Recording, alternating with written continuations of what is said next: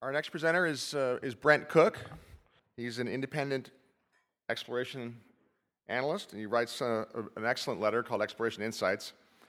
You can see the title of his speech is Between a Rock and a Hard Place, and I'm pretty sure that title refers to his speaker slot here, which is right before lunch. Anyway, he's going to carry us into the lunch hour and share his latest insights with us, so please welcome Brent Cook.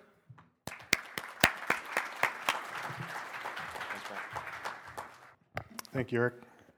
Thank you all for sticking around before or after lunch. I do appreciate it. We've got a lot of ground to cover here, and I'm hoping at the end we'll have time for some questions. I've titled this Between a Rock and a Hard Place, The Miner's Dilemma.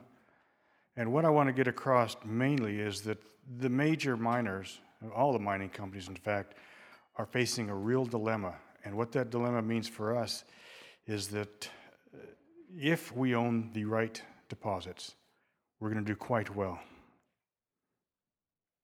So I'm going to start off with the good news first.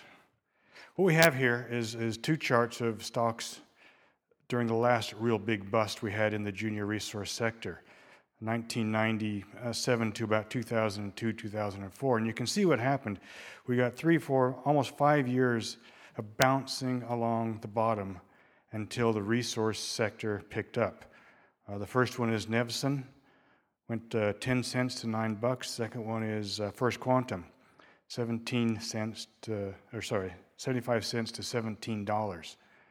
And this is based on, it moved up because they had legitimate discoveries or legitimate profitable deposits. So I think that's where we're going. I'm convinced that's where we're going. But to understand why we're at, I think we need to look at what's gone wrong. And this chart here shows since 2010, how the gold ETF, the XAU, and the GDXJ Junior Miners Index is done.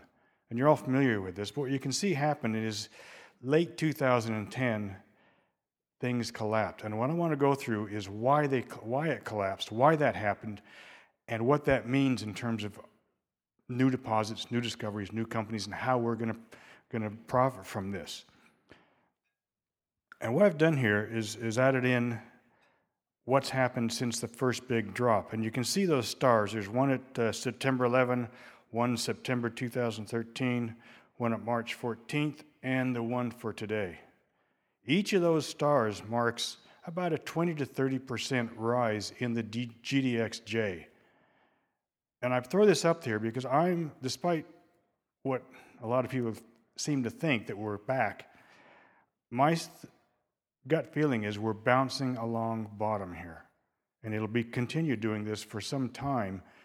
And again, that's negative if we own these stocks, but it's also positive in that we're going to get the opportunity to evaluate projects, evaluate companies, and buy them at a decent price in the anticipation of when it does start rocking up.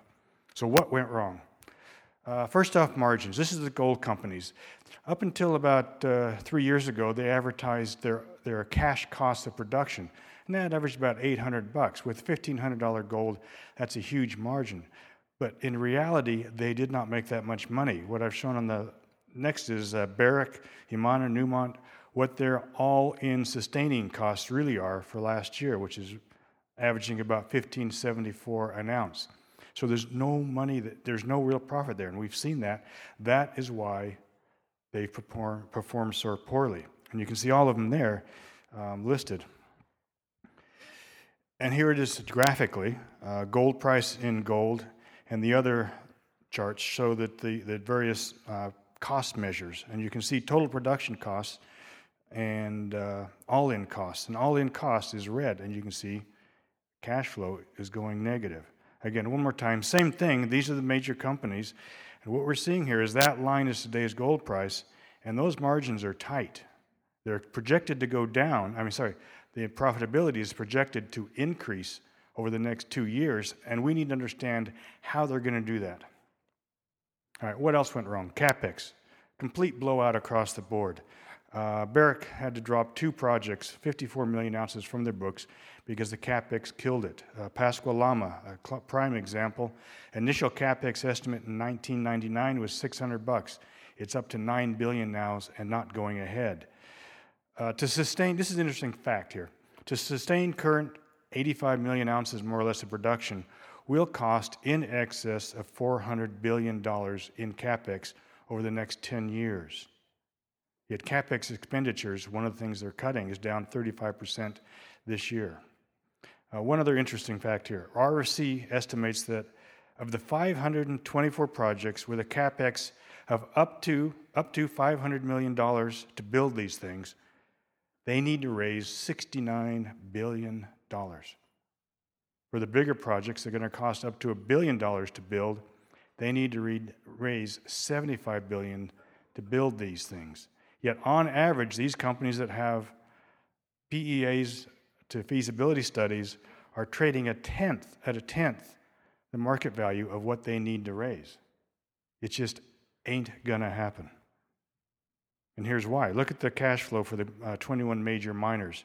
Cash flow has gone negative in about mid last year. It's starting to get better, and that was that chart I showed you previously, but how are they making it get better? What else is going wrong here? Timelines to production. 10 years ago, it took 10 years from a discovery to production, on average, of a large deposit. It's now taking in the order of 20 years.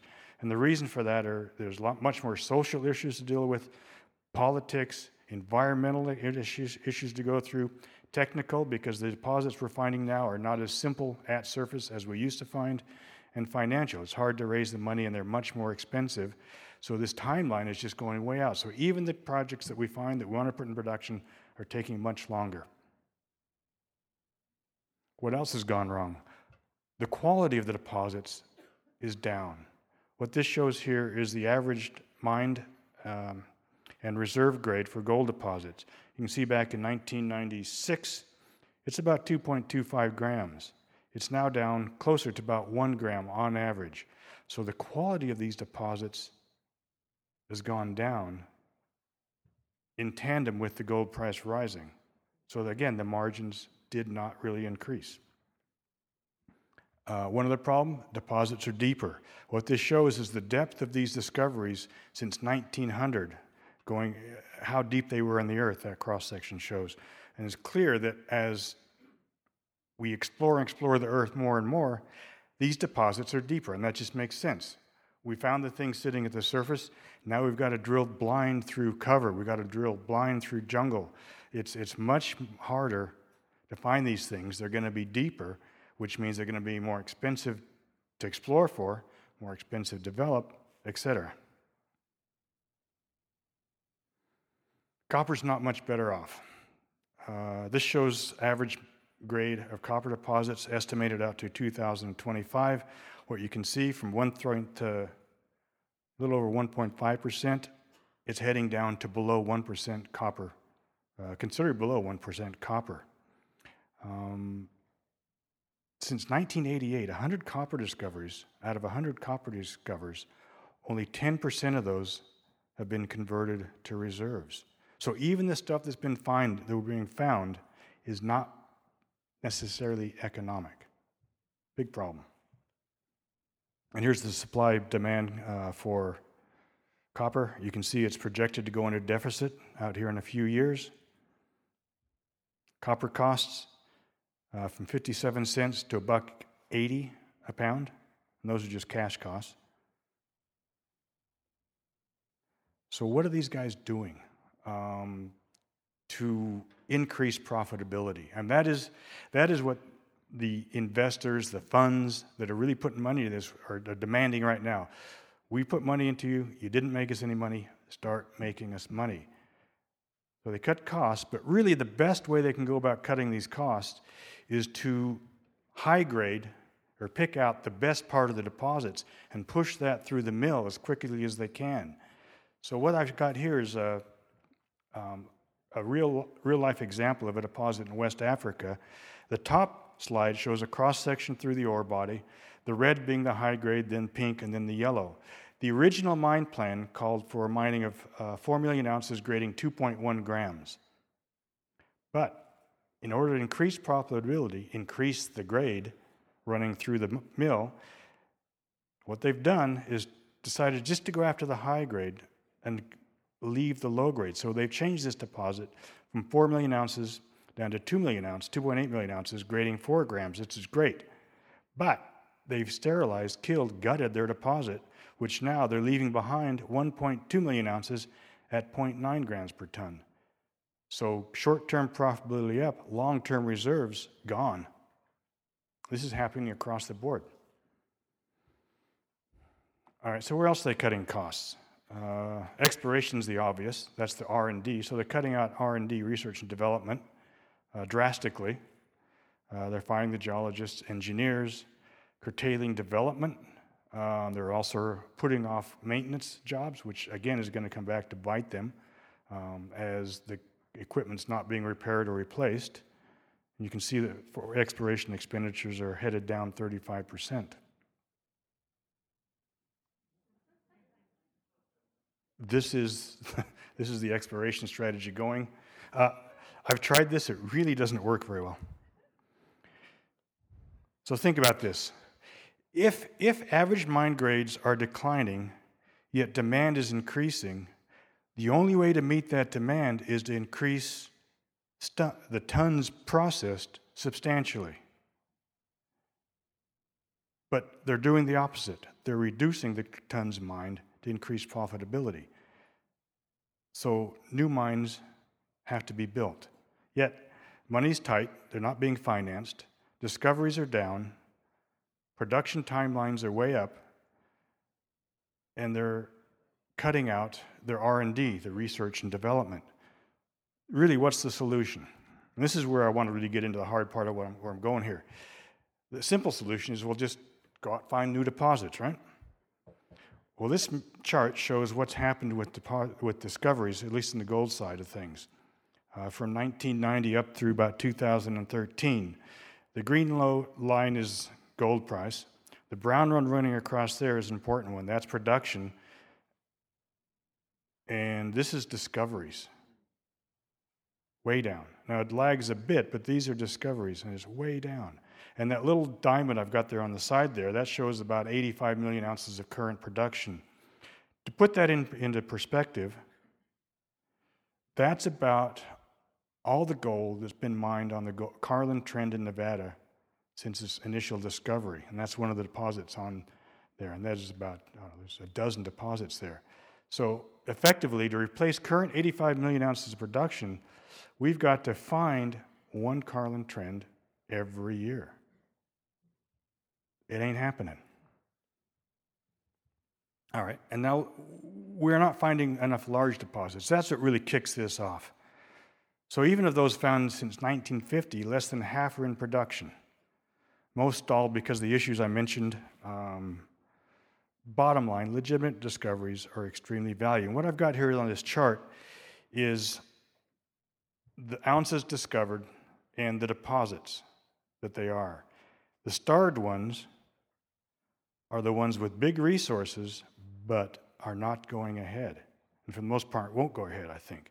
Kimsacocha in Ecuador, it's deep, hundreds of meters down there. Arsenic, it's refractory, it's not going ahead. East Pebble, Alaska, it's not going ahead. Fruta del Norte in Ecuador, great discovery, so far not going ahead. La Calosa, large 20 million ounce discovery by AngloGold in Colombia. It's unlikely that's going ahead anytime soon. And then two others that were bought recently by Canadian companies are just two low-grade crap deposits that aren't going to go ahead. All right, so why is it so hard? On average, and this is, just on average, a study by Newmont Mining a few years back suggested that every year, 1 in 1,000 projects result in a discovery of over 100,000 ounces, and 1 in 10,000 prospects result in a discovery of over 4 million ounces. So those are pretty poor odds, and I want to go through why that is. And we can improve on those substantially with a bit of work, and I'll get to that too. So we're going to do a bit of Geology 101 here. But we're not going to do that yet. We'll keep looking at this. Financing. So what does it look like? Over the last 6 years, financings have collapsed. Don't worry about details. Basically, this first chart shows significant financings, down. Drill results, positive drill results, down. Significant, and resource announcements, down. So why is that? Geology 101. There's two, day one. How many of you took Geology 101 or whatever at university or such? Not that many. Okay. First thing you learn, first day one is two things, time and something called uniformitarianism. Uniformitarianism is basically the concept that what we're seeing happening today on the Earth has more or less happened the same in the past. And what that means is we can understand what we're seeing in older rocks by can compare it to what's happening here, be it erosion, volcanoes, plate tectonics, all that sort of thing. So we can understand, look back into the past knowing what we know today. Number two is time. This is a difficult concept. It's an amazing concept, but if you put the 4.6 billion years the Earth has been here into an hour-long clock, which is what this shows, 19 minutes ago, in this hour-long clock, algae first appeared here on Earth.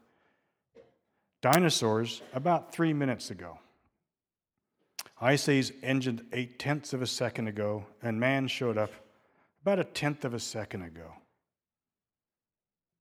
Another minute or two, I will predict that all that's going to be left of man is a layer of mud full of plastic marked by mass destruction, extinctions, and a warming climate.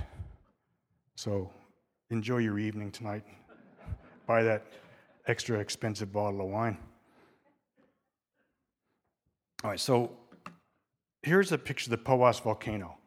And this is in Costa Rica, and it's along a trench where the subduction zone, the ocean plate sinks beneath the continent. As it sinks, it melts. As it melts, it forms magma. As it forms magma, it rises. As it rises, it cools. It puts off vapor, water, minerals, and that sort of thing. And that's what we're seeing on the top of this in the photo. That's just the surface expression of a cooling magma body at depth. Slicing that in half, this is what we know from looking at looking at other deposits and stuff. Conceptually, as an explorationist, it's possible that at depth beneath this, a high sulfidation or low sulfidation gold deposit is forming.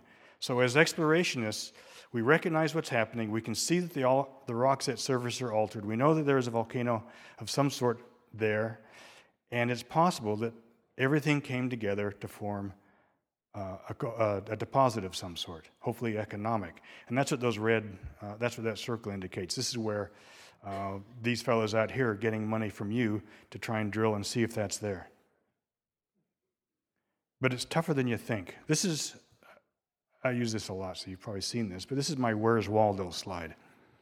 And it's kind of a conceptual cross-section through the subduction zone, showing all the different types of deposits that can form in that environment.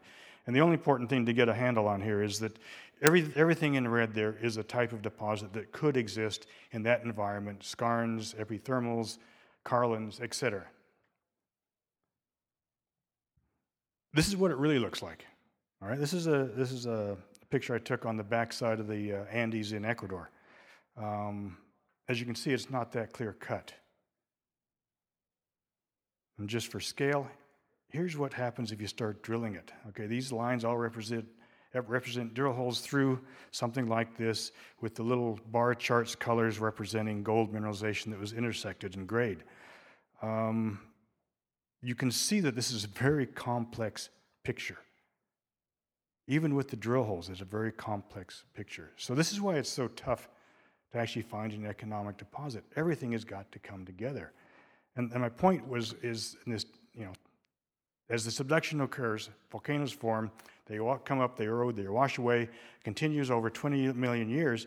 What you end up with is a number of specific sites where the volcano was that changed the rock around it. That when it changes the rock around it, which is what it does, those are called anomalies. It's anomalous because it's different than what the rock should be.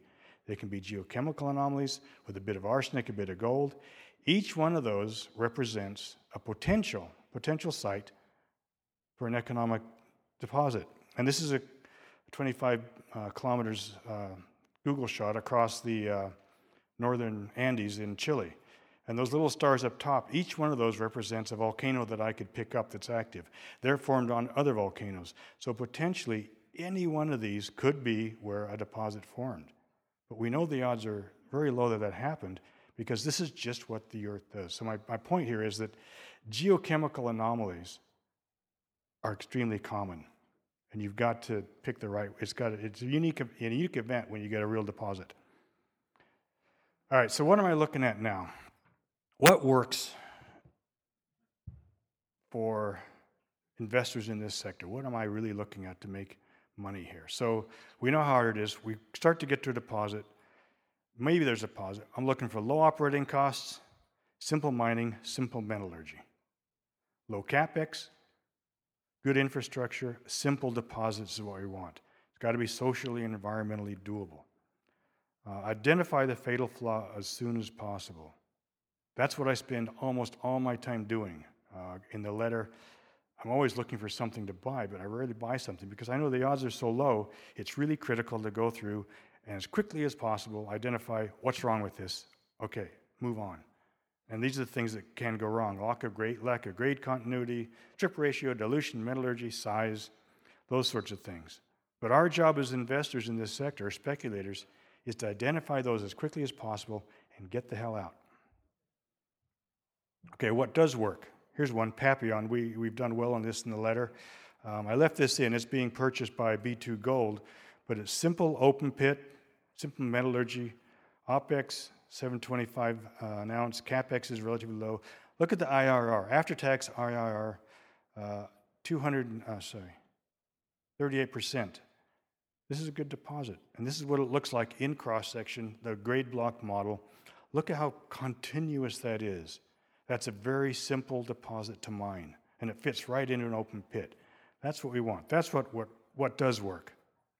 All right, what doesn't work? Livengood deposit of Corvus is up in Alaska. They've got 20 million ounces sitting there, but as the chart shows, it's not working. Why? This is the results of their feasibility study. And I think probably the key number here to look at, obviously it's almost $3 billion to build. Your OPEX is going to be over $1,000, and your all-in costs are about $1,474. But look at the head grade, which is about in the middle, 0.69 grams a ton. It's not oxide, it's metallurgically complex. It doesn't work. So really what this is at present, as presented here, is nothing more than one of those geochemical anomalies, just a big one. What does this discovery look like? Reservoir minerals, they're out there. We've done well on this in the letter. The funny thing about a discovery, it keeps getting better. It sounds simple, but it doesn't happen very often. And again, once you think you're onto a discovery, it's really critical to continually evaluate results. Find the fatal flaw. Find what's going wrong. If you can't find that fatal flaw, hold on or buy more. And this is what it looks like. We knew the concept that they were drilling in Serbia. The drilling proved the concept, and subsequent drilling continued to prove the concept that this is a very high-grade deposit that will be economic to somebody. So I want you to consider three questions. And I think, this goes back to, you probably mostly caught Friedland's talk, but this is what it's all about. Will the mill demand increase over the next 10 years? Will mining companies need new deposits? I think I've shown they will. Will metal discoveries keep up with production? If the answer is yes, yes, and no, we've only got one real option, and that is to accumulate the best deposits and best explorers while we're bouncing along bottom. It's that simple. So normally I go through and give out some stock ideas right now, and this is a unique show in that every one of these companies out here that I know are solid companies. So what I've done is pulled the ones out that I own I personally own and talk about in the letter, which is what my letter is about. Eurasian Minerals, prospect generator, active across the world, have some of the best technical people out there, and it's funny because I've worked with most of these folks in the past, so I know them. Fission Uranium has made the best uranium discovery in quite some time. Uranium's a contrarian play right now, but it's very unique that you find a deposit of that quality near surface that will be relatively low cost to open pit mine this thing. The tough ones are when you got to go underground. This is open pits, good deposit. Focus Ventures, they've got a drilling out a phosphate deposit in Peru. It sits between two known operating phosphate mines, so we know the geology's dead simple. They're proving up a resource. The metallurgy is being worked on. The adjacent deposit, half of it was sold for something in the order of $400 million when it was built. The other adjacent deposit, I think somebody Hochschild bought in for 30% for $48 million. Their market cap is 19. I like this one. Lara Exploration, prospect generator, active in South America, all over the place, really. Doing a good job. No immediate catalyst, but this is one I think is worth accumulating. Mirasol Resource, another prospect generator. They've got $31 million in the bank. Their new projects up in Chile look really sexy. I just went through it with Steve Nano. I like the looks of this one. Pilot Gold, great company, technically good. They've got $30-odd million in the bank as well. Potential discoveries being proved up in Turkey and Nevada. Reservoir Minerals, we talked about that. Fantastic, one of the best discoveries in a long time. Riverside Resources, another prospect generator. He runs his business like a business. It's worth talking to John Mark. And Rocks Gold, they've got a 700,000 ounce deposit in Burkina Faso. The NPV, after-tax NPV on this thing is $250 million, and more importantly, it shows an IRR of 48%, and this thing's open at depth. This is the sort of thing I think that makes sense today. All right, takeaways. We covered a lot of ground here, but I think I've laid out the case that the major miners are in trouble, why they're in trouble, and what that means going forward. I don't think it's going to happen this year, but next year or the year after, the board's going to wake up to the fact that they've been doing zero exploration. Their deposits have been degraded because of the high grading. They fired anyone who's any good, and they're going to have to replace production.